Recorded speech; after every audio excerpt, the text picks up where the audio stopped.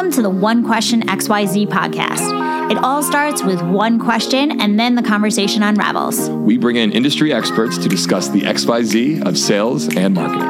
My name is Carl Radke, and I'm a sales guy. And my name is Dahlia Strom, and I love marketing. Hey, we're back and we're podcasting live at Women in Luxury. This is a Luxury Daily event, and my name is Dahlia Strom. We're here with my co-host, Carl Radke. Hello. And we have Deborah. Thanks very much for having me. I'm Deborah Calmer, the CEO and founder of Raw Africa. We are a luxury African specialist, planning trips for mostly Americans to 13 countries in Africa. You mentioned before that you get asked all the time about trips in Africa. Is this the right itinerary? Are there things that I'm missing? I feel like the conversation starts earlier than that. So can you walk us through what the journey was for you to create this business? To create the business, yeah, sure. I've been living in New York now 19 years. So you're a New Yorker. Yeah, you're a New Yorker. I think so. Official. Yeah, official. And in the very beginning, I wasn't in this business. I never envisioned this business. I never wrote a business plan. I never did anything the way you're supposed to do it. But living here, people would ask me all the time, look, I'm going to Africa. Can you look at my itinerary? Am I doing the right things? And I would sort of see these mediocre itineraries that definitely look like they'd been sold by people who were just selling a destination, right. Not necessarily people who were connected to Africa and could really give you the inside, intimate experience. And I also saw a lot of anxiety in Americans going to Africa. So many misperceptions. You don't know what to expect. It's not like buying a luxury item in a store where you can change it if it's not right? You've got to get it right before you go there.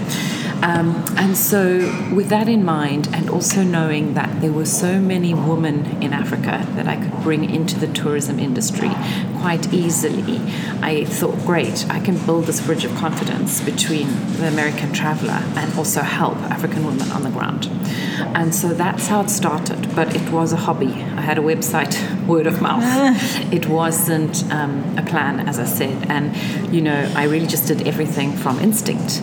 How would I like to travel? Not even necessarily how I could afford to travel, but how I would like to travel.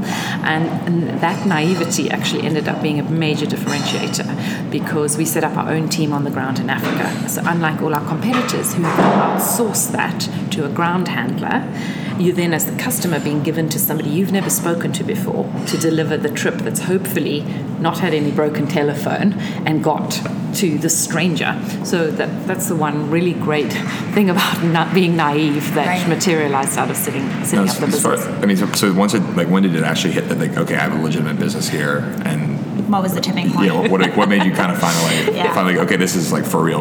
When Robert Redford booked his trip with me. Okay. Wow, that was very cool. How long ago was that? 2014. Wow. So when he booked to go back to Africa for his first time after having filmed the movie 35 years ago, I was like, okay, we're a real company. Yeah. And we better be able to do And how did he find you guys? Word of mouth. Yeah. One of my... Can't underestimate the power of word of mouth. Yeah, you can't. No, you can't. What do you think the reasoning is that so many people want to go visit Africa? So it's really amazing to me, because I often ask myself, until recently, why do people come back from Africa telling me it's the best trip in their life? Right. Never been anywhere like this, changed my life, like really profound statements. People come back from Paris or Rome and had a great time, amazing, but they don't say it changed my life or it was the best trip of my life. Those are really bold statements. Really bold statements. And so I actually worked with a psychiatrist on this, because I wanted to understand, why was this the response? And it's not the response just to me, I'm sure it's anyone who goes to Africa. Right. And anyway, he said to me, what's happening when you go to Africa is you are reconnecting with everything we've disconnected with. Our day-to-day lives, we run away from rain, we don't see sunsets, we don't even know there's stars in the sky anymore because we're never looking at them. We don't smell our food, we don't even grow our food. So all the things that are patterned into our DNA from where we came from are gone. Right. And as much as our lives have progressed in lots of luxury type of ways, I think our psyche's lost tremendously from this disconnection. So when you go back into the wild, what's happening is this reconnection, and suddenly people are feeling whole, and they don't know why. I didn't know why. I don't know why. I've been on 200, 300 safaris, and I still want to go back. Yeah. And I'm actually working, funnily enough, with a psychiatrist who is also a wilderness guide. He was like, Deborah, this is obvious. And when he explained it to me, I was like, oh my God, that's exactly what's happening. Yeah. So I think, it's really nice for people to understand that that's what's happening. It's a personal journey for everybody. You're not going to react the same, but people are emotional. I see people come back from game drives and they're crying. And I'm crying because I'm like, oh my God, like it got inside you, it got under your skin. But I also think that it partially has to do with your itinerary too, right? So if you're putting together an amazing experience where you get to experience sunsets and you get to look at the sky and even right down to smelling your food, how does that happen? It's a little bit more intentional on your end too. Oh, definitely. I mean, I think there's a huge amount of emotional intelligence that goes into this. Just like there is an art to designing jewelry or fashion item or whatever, there is an art to designing these itineraries, and every single itinerary we do is completely unique and different. So I don't churn out, here's your trip to South Africa, here's your trip to Tanzania. We sit with the client, we try and understand what is luxury to them, because luxury to me is space and silence, because I live in New York. Luxury to somebody else might be Wi-Fi and 24-hour room service, So trying to understand what's important to that person and then match the people to the places, and also to put them in the hands of people that are my friends, that grew up with me, that can deliver an authentic, intimate experience, rather than, this client's not going to know the difference, they've never been here before, we don't care, put them there, do this, and that happens. I know it happens. So, that's what we do. We specialize in trying to be very sensitive and very delicate in sewing the whole thing together. Some of the questions we typically ask our guests, and I actually forgot the last two people, but it sounds like you've had a lot of success, a lot of amazing things. Is there something you maybe screwed up, or a mistake you made? I mean, a lot of our listeners are starting their companies themselves, or they have an app, and they're working on something. I think it's helpful typically to hear from someone like yourself, maybe something you overlooked, or there's so many mistakes. There's so many mistakes and so much money wasted because it's trial and error. Yeah. So much of it is trial and error. I don't have a marketing department. I didn't go to school in America. I don't have a network of people here to pull on. So can imagine all the stumbling blocks in my way. Sure. So how do you? Can you give an example of one and how you overcame it? Yes, we signed up with a social media company, and they were going to run our social media. And how could I have ever thought that people who are not from Africa, who live in New York, could suddenly be handling our social media? I spent my life correcting geography. The lake in da-da-da-da is in the wrong country. The grammar was all over the show, So, that was just a huge expense and massively embarrassing, and sent me in a complete tailspin every day, because I was like, oh my God, what are they going to write now? I'm smiling ear to ear, by the way, because it drives me crazy when people choose to outsource their social media, especially when you have no say in it, right? Like, that's the face of your business. The first thing that people are doing now when they go to your website is they click on your social media icons. That's like proof of concept that you exist. That your business actually exists. It's validation, right? Yeah. So how did you get out of that situation? No, I ended the contract. How long was that in contract? Luckily it was a year, but actually they could see that it was just, they were just not capable, and not through lack of effort, it was just lack of knowledge. Right. And so now I've realized, okay, So now that's something internally that you have? We do that internally, yeah. That's good. So you went from a point of word of mouth to actually scaling this to a real business. What are some of your current strategies to reach more people or create more awareness of what you do and why you're the best option? I think there's so many things that one has to do all together. It's just like a mixture for the perfect recipe, and it's relentless. Right. Obviously, delivering quality again and again is key, and people coming back and talking about you is the most powerful thing of all. And now, obviously, there are people who've been multiple times, and the word of mouth has spread. I think what's really helped is the media. They've actually been very kind to us and done a lot of different stories, but it's hard work also getting to them and thinking of those stories and talking about Africa. And I'm tired of people always thinking Africa's just about safari. There's so many talented artists, fashion designers, jewelry designers. There are amazing things, and so I call it the other big five, and I'm constantly sort of beating the drum, trying to educate people on what else one can do in Africa. Right. Of course you want to go on safari, but it's not the only thing. Right. And it's interesting because, so again, my misconception is same concept. I really was in the headspace of Africa, safari. So how do you break through that? How do you adjust the mindset? You're just trying to educate people. I wish somebody would make a new movie, instead of The Lion King. Yes, again and again and again. Right.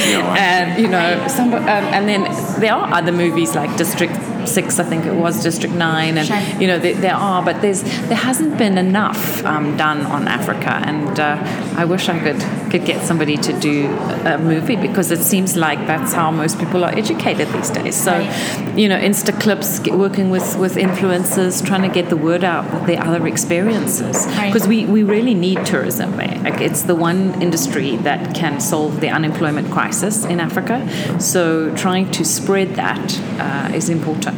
Yeah, well, that's really interesting. I agree. I think that unfortunately most countries also need the same thing. So like, how do you stand out from the crowd? How do you make Africa like a desirable destination point?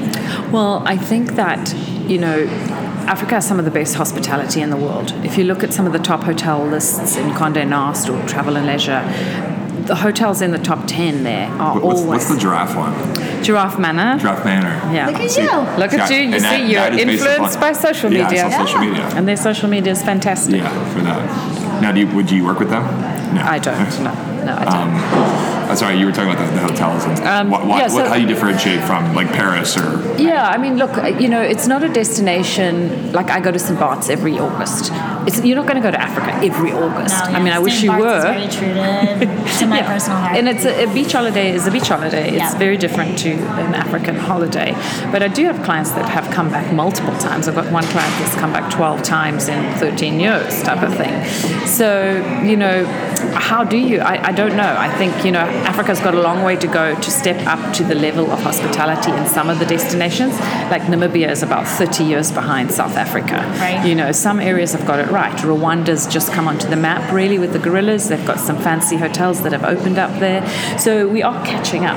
And, there will be new destinations like Chad, Benin, Gabon. I think in the future, those are all countries that will have strong ecotourism models. And when they get the luxury hotels in there, or lodges, then it gives people a bit more comfort. I mean, I don't want to go to some of those places right now, because where am I going to stay? Right. You know what I mean? It's not going, my husband will go, but I don't want to go. So how often do you go back?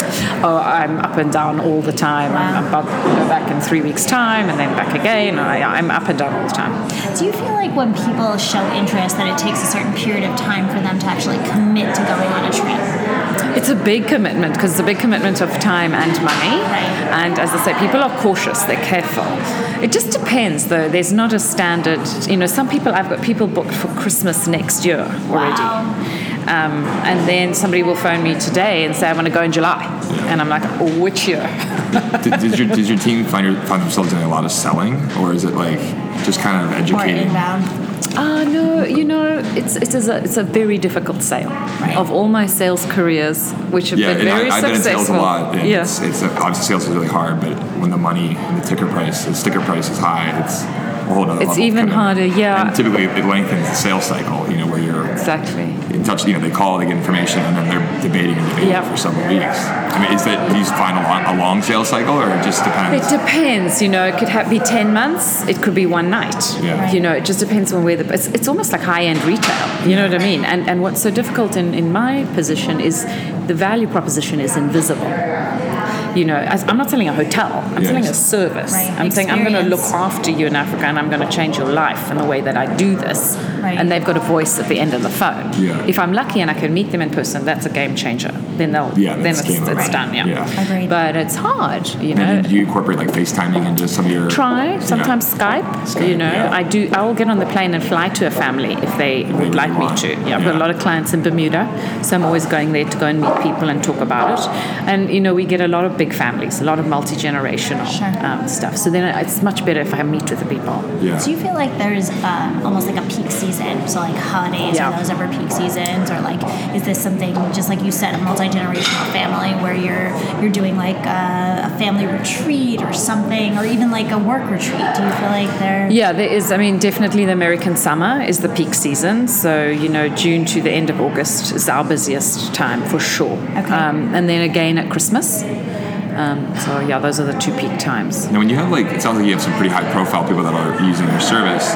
Is there any conversation, let's say, just like Justin Bieber, let's say he wants to take a book with you guys. Do you come back to him and say maybe like, hey, post about this trip while you're doing it and make sure you tag us? And is that part of the conversation? Or are you just kind of like, hey, take your trip and we hope you post about us? Yeah, I mean, I hope, and we ask all our clients, it's in our material, it's in our vehicles, if you'd like to follow our journey or whatever. But I try to be gentle about it. I just hope that, it's really important. It would really help us. So it would be great if people did. You did mention influencer marketing. So have you ever flown out a bunch of influencers and given them the type of trip that most people would expect, and then also kind of as a requirement captured any of the content that they... So we're about to work with the biggest travel influencer. Wow.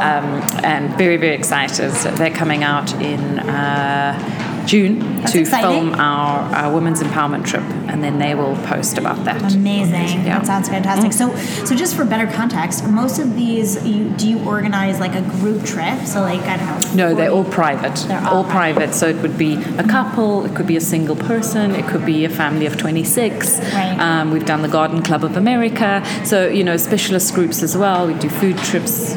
Really depends, but no combined mixing people who don't know each other. So what would the women empowerment trip look like? So that is really to give African women a platform to show off some of the jobs and work that they're doing in conservation, because it's so stereotyped safari, right? You think of safari, what do you picture? White male, Crocodile Dundee carrying his rifle.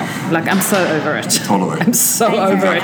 There are a ton of women behind the safari business that without their work we wouldn't have a business. There are women anti-poaching teams. I mean, that's like being in a war. Those women are armed. They have a harsh life day to day, risking their lives every day to protect our wildlife. They're women chefs, they're women rangers, they're women trackers, all these amazing women, and they never get any recognition. So I put this trip together when I went to a lodge last year, and I had 2 female pilots flying a really sexy plane, and I was stereotype looking for the male, because my husband's also a pilot for fun. Yeah. And I was like, are you ladies captaining this plane? And they were like, yeah. And I was like, oh my God, this is so amazing. Okay, we're going to do a trip. You're going to fly my clients. We're going to find other women. And then what I did is I worked with the lady, Pat Mitchell, who curates all of the TED Women conferences. Amazing. So she's got a strong following. So we're taking a group of philanthropic American women out to Africa to see all the things that these women are doing, inspire them, and we've got some speakers from India, from America, from Colombia and the Congo, also to share more global stories.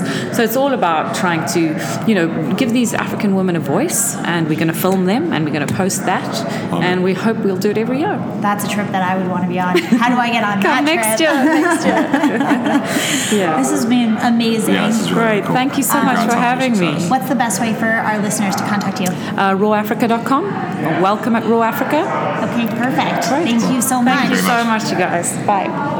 This episode, make sure you subscribe to our podcast and follow us on LinkedIn and our Instagram for updates for some behind-the-scenes content.